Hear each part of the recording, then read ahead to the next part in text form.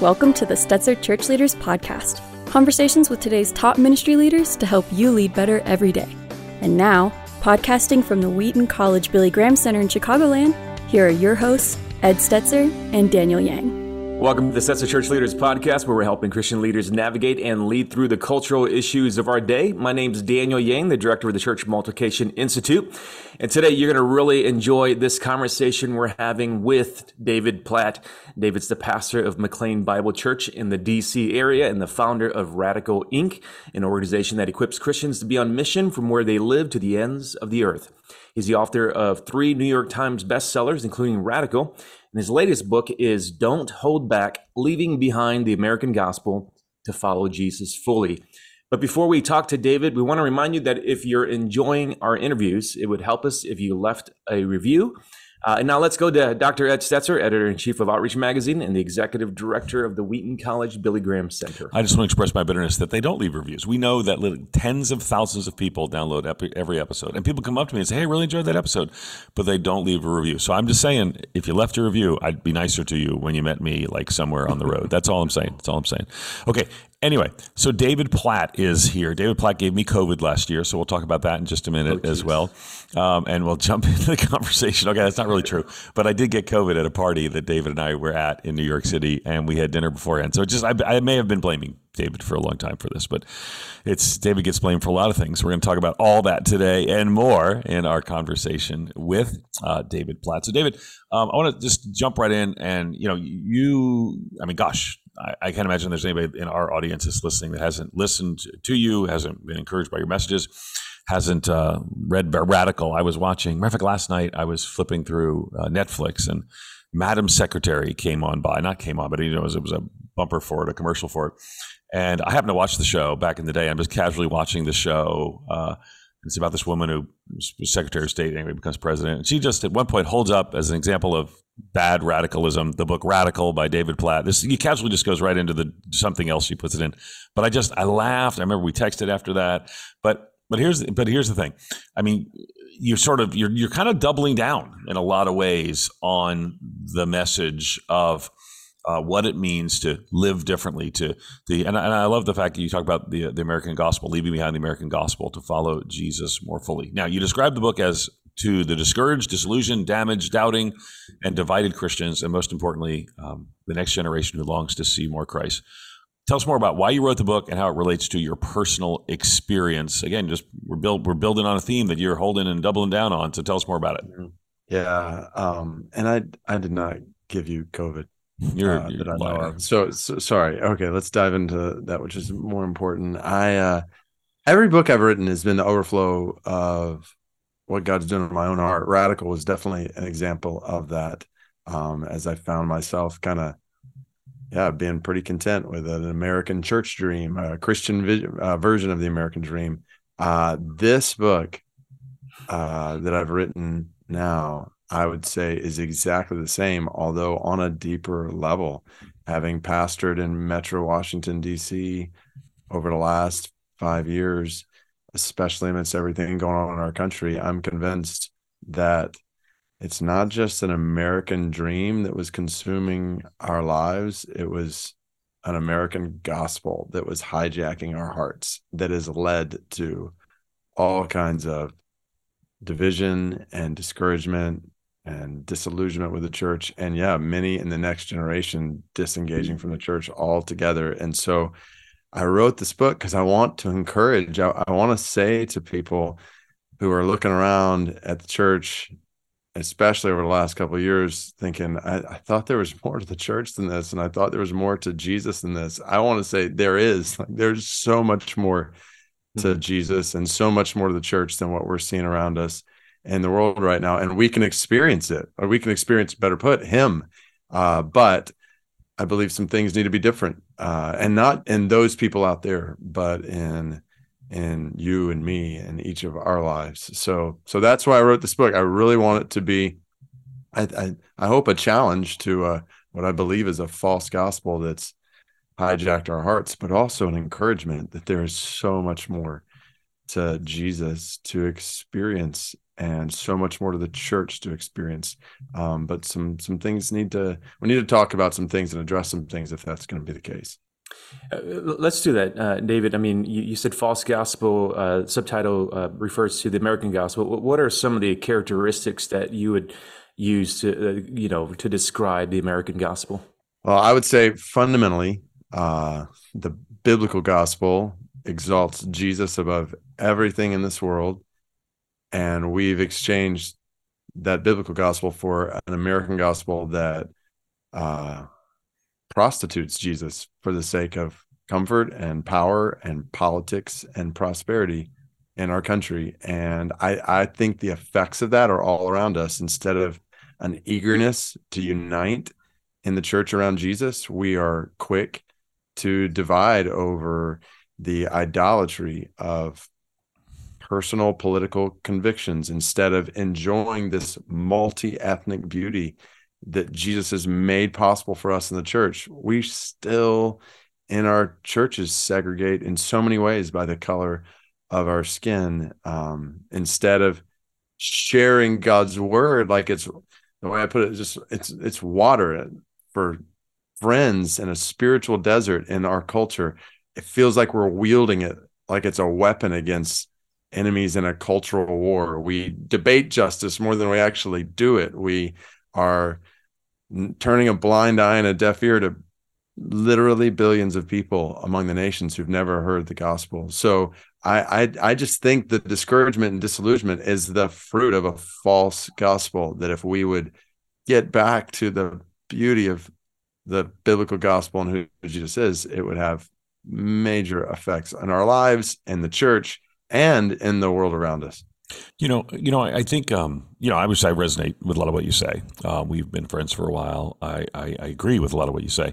And you mentioned the division. I would say there are people who would say of all of us on this interview at some point that, part of the division is that, we pushed things that they would rather not be pushed. We pushed into conversations they would rather not have, that it was fine. It's fine 7-8 years ago when, just you were preaching the Bible, but now we're getting into other things. We're speaking about issues of social justice, speaking about other things, whatever it may be.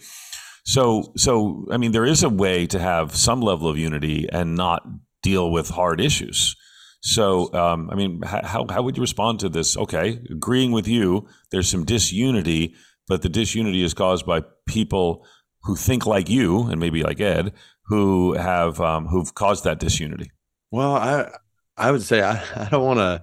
I want to promote unity around God's word, and so, which I think even, I think a lot of people would say that, but I think that's where I've been challenged in my own life, that there are issues in God's word that I've not faithfully addressed in the past, that I've found myself addressing with God's word. Like when it comes to, you mentioned social justice.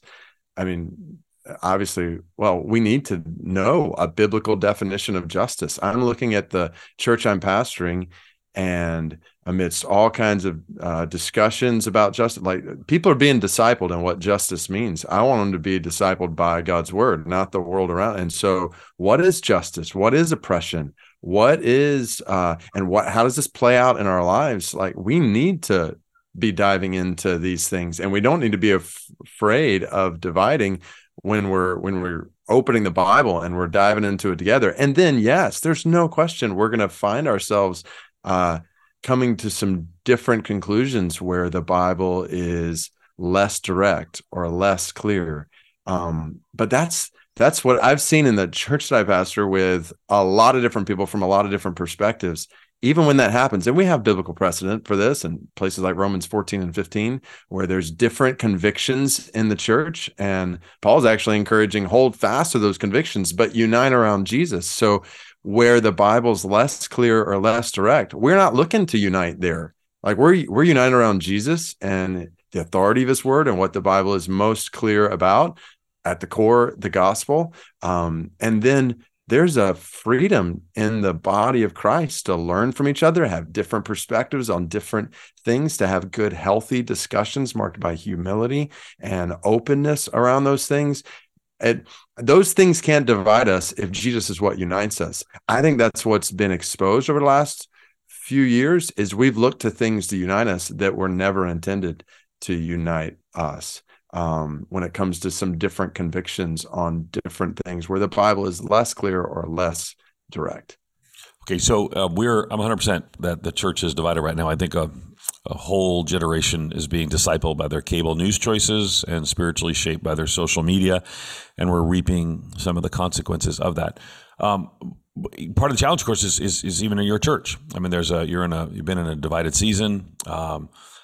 You've made the news more times. So you're calling for unity around these gospel essentials, gospel clarity, gospel mission.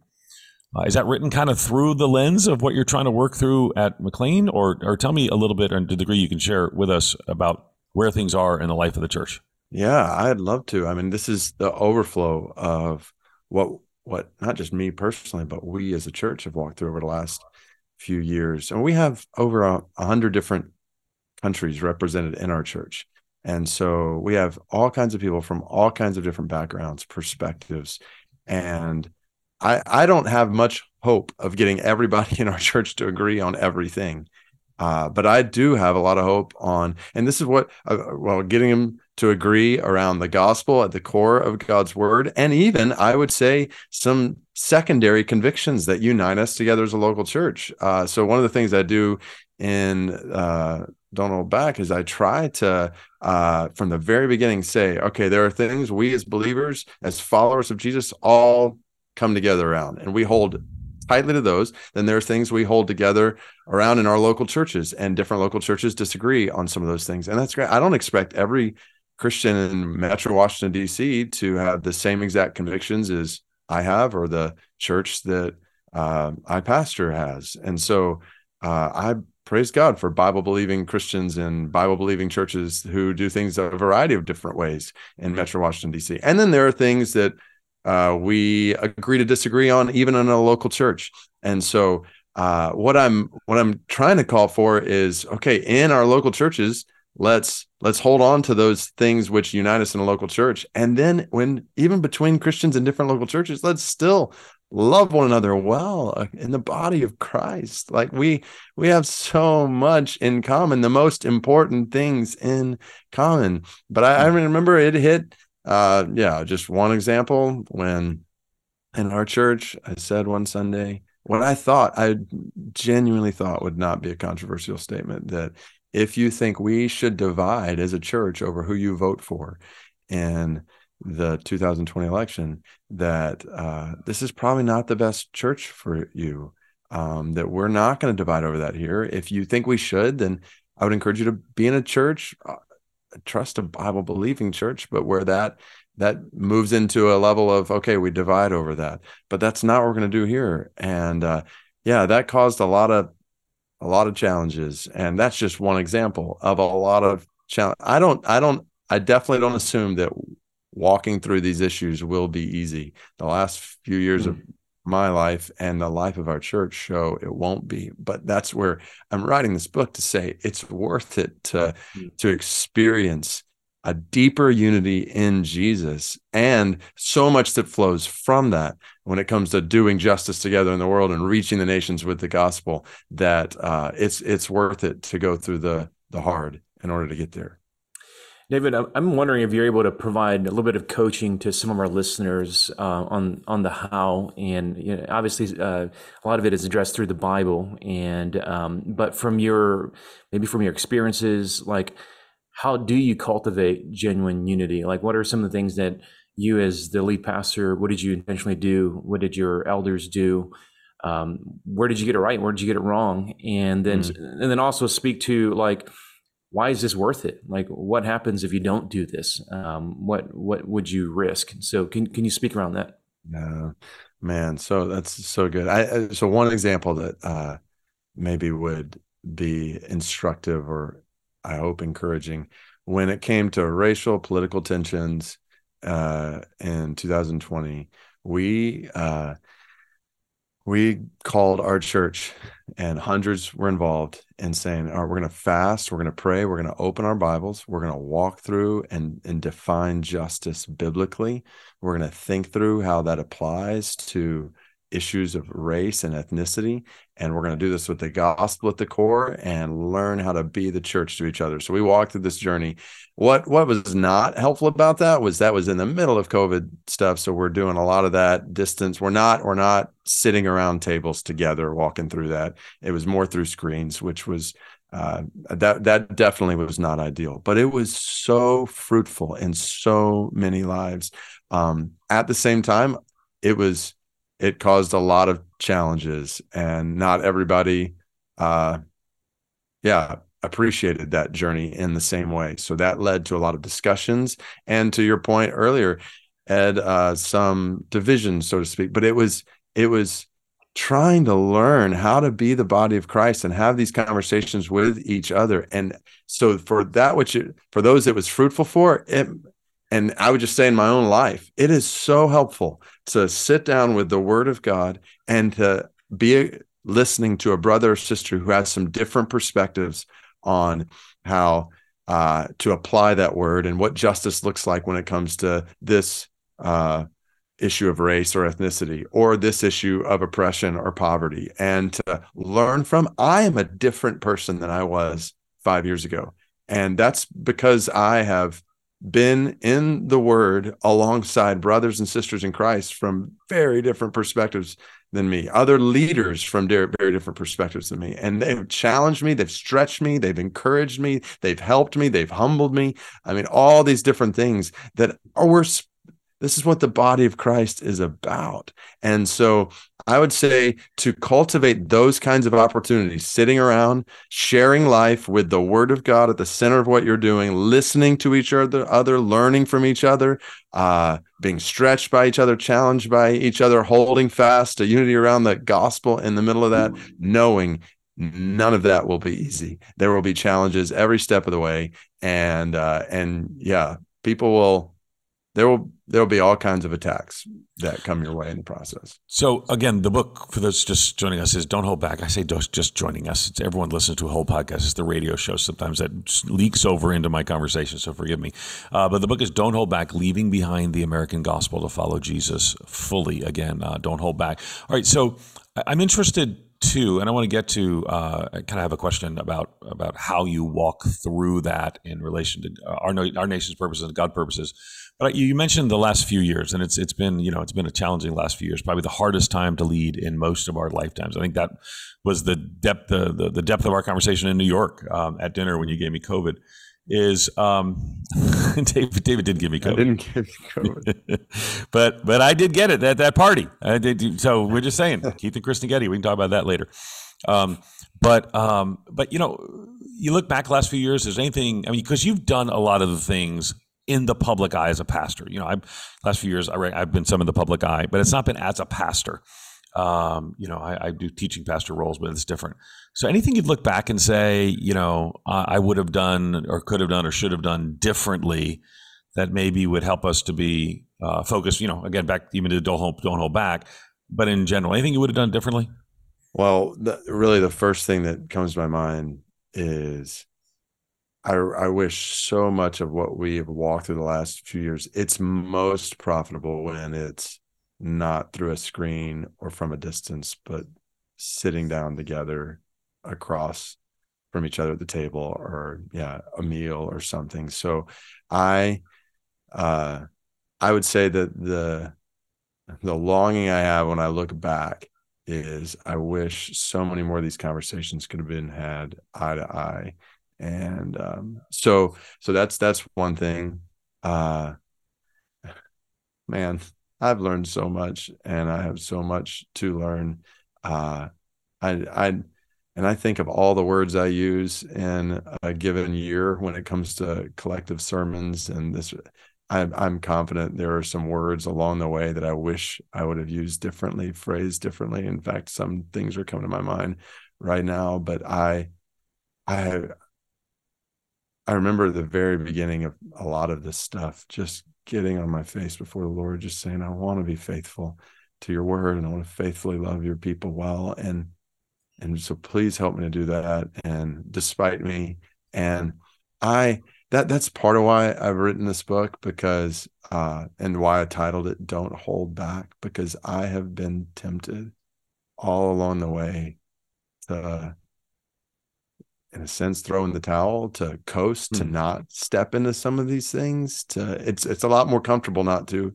It's a lot more comfortable not to. It's a lot less costly to not step into some of these things. But I don't want to coast, and I don't want to quit. I don't want to miss out on where this is. What a unique time and place to be in history. What unique opportunities and stewardship we have with the gospel in this time and place. So I don't want to hold back, and I want to speak to other followers of Jesus and other church leaders. And I'm so thankful. I think about hanging out with you in New York for dinner that night. And it's so encouraging to have other brothers and sisters in Christ who are speaking encouragement into your life in the middle of it. And I know that's why I wrote this book. I want to be that kind of encouragement. I want to say to followers of Jesus, and specifically, even as I think about the audience on this podcast, like pastors and church leaders, like, don't hold back. It'd be a lot easier too, but let's step into this together. We have and let's not even settle for, we step into a little bit, it'll get costly. The more we step into it, the more costly it gets, but it's worth it. He's worth it. And what he's calling us to in this time and place. So let's do it together. So that's, and knowing we won't get everything right.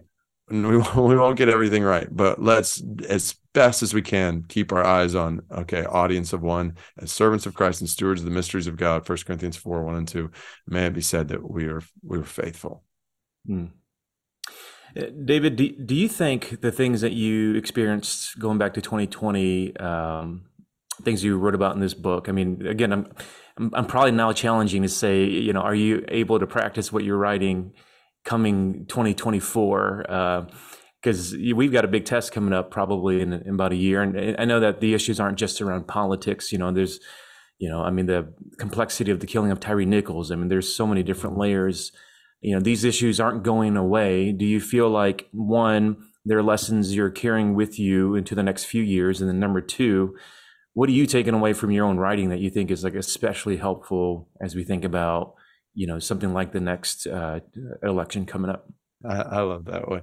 I love the question. What are you taking away from your own writing? Because I was thinking about this the other day, like in a specific example of where I was kind of tempted to hold back, and I was like, well, no, I can't do that. I just wrote a book that says don't hold back. Like, I'm going for it. And so it was encouraging in my own, because yes, I agree. I don't think these issues are going away. I'm not under any illusion that it's about to get easier. And we're in a fallen world, and experiencing some unique challenges. I say unique. Obviously, the fallenness of this world has been around for generations and centuries, but in this time and place where we are. But I would say that's where, again, part of why I wrote this book is because I think we have unique opportunities when it comes to, like, what a day to show. I love showing in a church family of over 100 different countries and people from all kinds of different perspectives and backgrounds that Jesus can unite, and Jesus can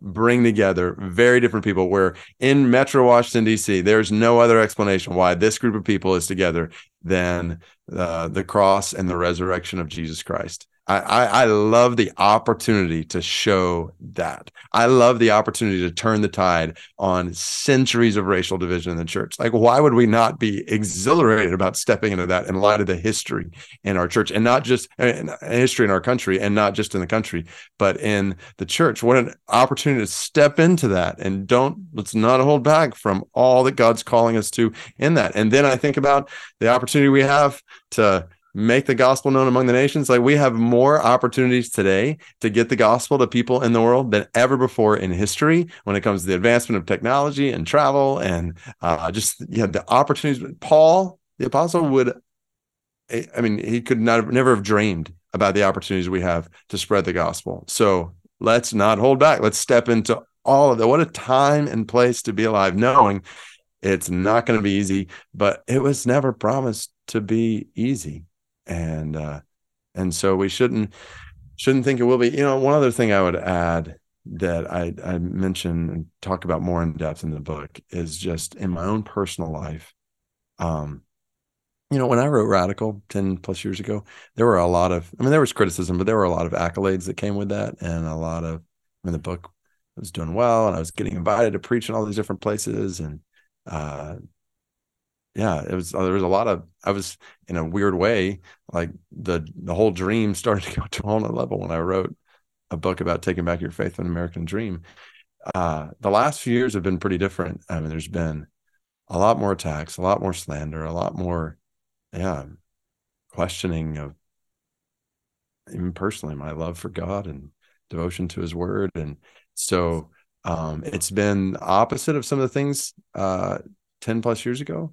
But I was on a date night with my wife the other night, and I told her, I said, we were talking about some of the challenges, and I said, babe, I can honestly say that I know God more, and I love God more, and I trust him more now than I did 2-3 years ago. And so if he's the goal, then these are great days. And that's the good news of the gospel, right? He is the goal, and he's better. He's better than anything and everything in this world put together. And that's why I wanted to write this book, just to say, let's keep our eyes fixed on him as the goal, and let's go for not just it, let's go for him. Yeah, I think it's interesting. We talked a little bit about this in New York, and I was struck by the fact that not your words, but my words. Almost everyone saw David Platt as a good guy a decade ago, and it's been interesting for many people that we would be just so thankful for their gospel ministry. I think of people like Tim Keller at the time. Earlier in February, had an article in the Atlantic, and we would say, thank God for Tim Keller's voice in the Atlantic, and I'd say thank God for David Platt's voice and other places. And now there's a whole lot of people who don't thank God for Tim Keller, and who are followers of Jesus who don't thank God for Tim Keller or David Platt or Ed Stetzer or Daniel Yang. And again, I think that's that's okay. That's okay, and that's a call for us to lean more deeply into the beauty of the gospel. And again, the book is "Don't Hold Back: Leaving Behind the American Gospel to Follow Jesus." So I hear the exhortation. I'm all in. I'm not gonna hold back. But help us to. Maybe sometimes identifying some of the idols. Because I think this is one of the reasons why there are people who are just not happy with David Platt and others and me and others. What are some ways that maybe are inappropriate engagement or pride in our own nation? Because again, I remember I wrote an article about Christian nationalism a couple of years ago, and people said, "Oh, no, that's silly. There's nobody who's like that." And now, there's a whole line of people say, "Oh no, that's us. We're all in on that." Like literally, the same people who were yelling at me 2 years ago for saying it didn't exist, or now many of them are like, "Oh no, that's us." So talk to us a little bit about how our own nation, because you're in the capital of the world in some sense, political capital there and around the DC area.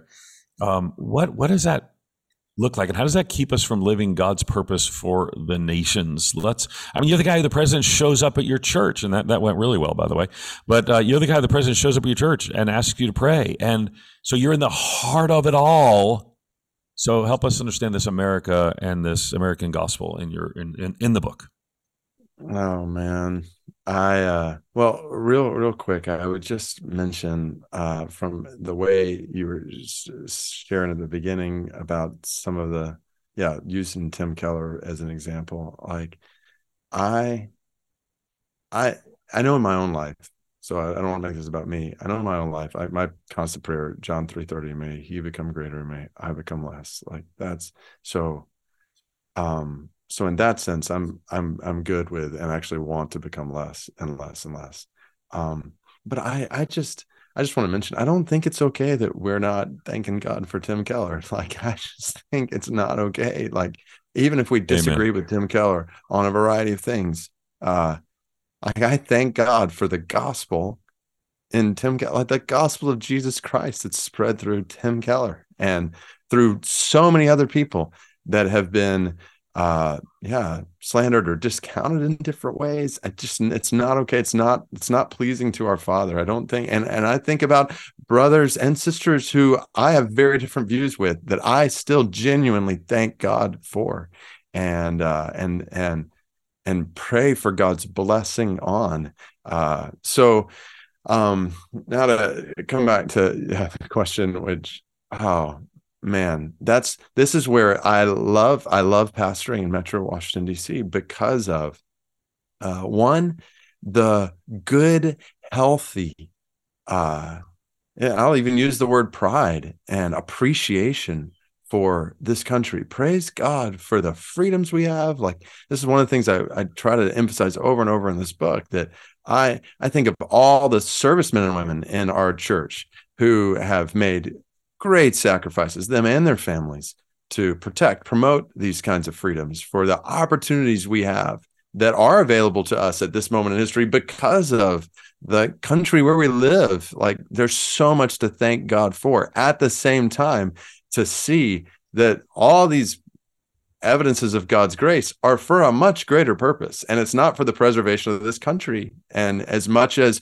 all those things are good and we should work for the good of our country, yes, I mean, we could talk about that in a variety of different ways, but we're living for another country. We're living for a bigger kingdom. We're living for the spread of the gospel to all the nations, and the global purpose of God, the purpose of God in the world, has always been resisted. Like, we could walk through scripture, has always faced resistance from the nationalistic people of God, from a people who have gotten so focused on their own nation. I mean, I could show this in Israel, and then show this, I mean, even in the New Testament, the disciples' frame of mind, like the spread of the gospel to the nations is why we're on the planet, for the spread of the gospel, certainly not the preservation of any one nation, but the proclamation of the gospel in all the nations. And I do think, I mean, you look at the realities in the world, 3 billion people unreached by the gospel, like, haven't even heard the good news of Jesus' love and for their salvation. Like, they need to hear this. This should be driving it. We should be talking about that all the time in the church today. That should be what is consuming us. How do we get this good news to all the nations, and realize the nations are right around us in so many ways, wherever we live, whether it's in Washington, D.C. or so many other places in the United States. And then that again gets into, okay, then how do we love each other across ethnicities in the body here? How do we love each other across the nations here in ways that spread the gospel to the nations far from here? There's so much that flows from that. If we will realize, as much as we love and appreciate and thank God for our country and things in it, that we're living for another country that's going to last forever. And one day this country is going to be totally gone, like totally gone. So don't put your stock there. Put your stock in that which is going to last forever. You know, I think the tendency when we come into disagreement, especially as church leaders, is we lean away from those we disagree with, and then we double down with those that we already agree with. And I was thinking about this article that I read from a pastor in Phoenix, Caleb Campbell. I don't know if you guys have seen this article about being a missionary to Christian nationalists. And, he adopted the approach that, instead of repelling them from my church, like, how do I draw them in so that they can hear the real gospel, not the American gospel? And David, I wonder, like, from your own experience, like, how number one, how can you encourage people to lean into relationships with those that they don't agree with, in like real relationships, not just Twitter interaction, but in room, eating, being with people that you literally don't have the same opinion about major issues on. And so how do you encourage them to do that? And then number two, how do you help lead your church to embrace people that have tense opinions about these major issues? Because at the end of the day, I think that's really why pastors lean away from those that they disagree with, because the tension is just so uncomfortable amongst the congregants. So can you talk about that? Yeah, I think when I hear that question, multiple parts of it, the one at the core, one thing that I think is most needed in addressing all of that is something that is fallen way out of favor in American society and in the church, for that matter, and it's humility. Like, and I say this as the most prideful person I know. Like, I I long for more humility. I think we need more humility to actually listen to each other and learn from each other, and being willing to, to go out of, that circle that is most comfortable for us, of followers of Jesus. And I would even say, this is going to be kind of a side note, but I think it's an important one for church leaders, for pastors. I think we need to realize that we're actually a part of a culture that has said the best way to grow a church is to just focus on people who are like you, who are, kind of the homogeneous unit principle, that the way to grow a church is get people who are like each other together, whether it's skin color or political preference or this or that. And that's how the gospel spreads fastest, and have a different church for people who have different. And I just don't see that in the Bible. I don't see Paul saying, man, if we could just keep the Gentiles out and have their own churches, then this gospel would spread a lot faster among the Jewish people. Like, it's just not. So for church leaders and pastors, that means we have to sacrifice some of our preferences. We have to make sure that we're not just leaning into things that make sense in our backgrounds and our perspectives, but we're actually stepping into the shoes of different people who we're trying to reach with the gospel. And yes, I appreciate the way you asked that, Daniel, that it's not just stepping into people from this side, but it's that side too, like those who would be prone toward Christian nationalism, or those who would be prone toward, just different. But that involves, especially in church leaders, a willingness to surround yourself with other influences that, and just relationships with people who have some of those different perspectives. And so I think about a group in our church sitting around, whether it's just, there's one church group that's coming to my mind. That's what we call our small groups, but just groups that are being the church to one another.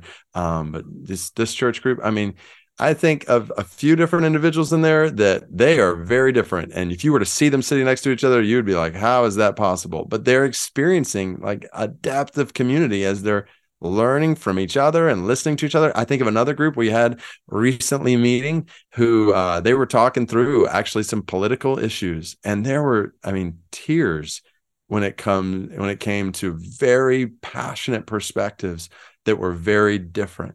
But they knew that at the core, they both believed the Bible, the gospel was bringing them together, and they were learning from each other, and they didn't change their opinions in the end, but they learned to love each other and to unite around something deeper than what that was, even as passionate as they were about that conviction. So there's so much opportunity to cultivate. The way I put it in the book is cultivate community on earth as it is in heaven. We're going to be in heaven by God's grace with a lot of people who looked a lot different from us and thought a lot different from us. So why not cultivate that kind of community here in a way that I think is not just good for us in the church, but is also good for the spread of the gospel in the world.